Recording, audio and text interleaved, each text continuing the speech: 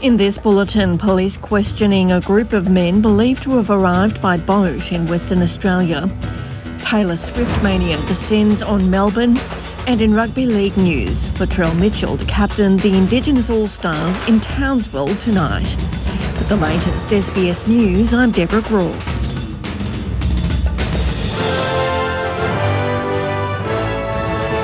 Police are questioning a group of men in a remote part of Western Australia who are believed to have arrived by boat.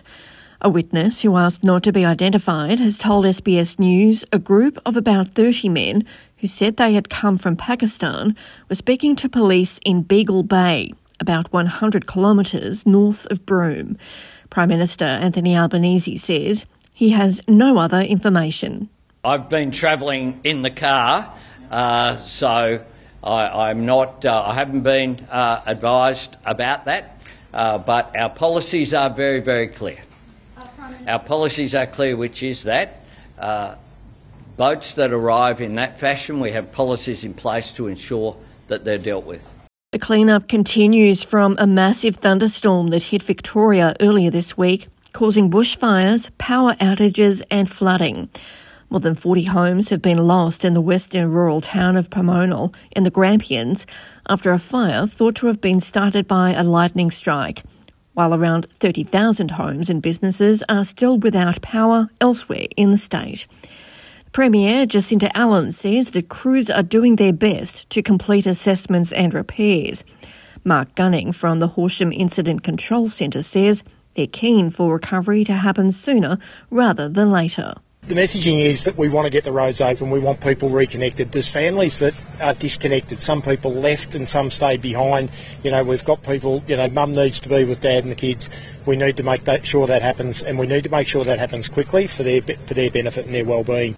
A man has been charged with the murder of his wife, whose body was found on their rural property in Queensland. Detective Inspector Chris Knight says the woman's death was initially reported as being due to an accident with farm machinery at the Woodhill Farm south of Brisbane. Police are continuing to scour the property for evidence, but the heavy rain that has hit southeast Queensland today is hampering efforts. The air quality in South and East Asia has plummeted to unhealthy levels. The World Health Organization says 7 cities in the region are now amongst the 10 most polluted major metro areas across the globe.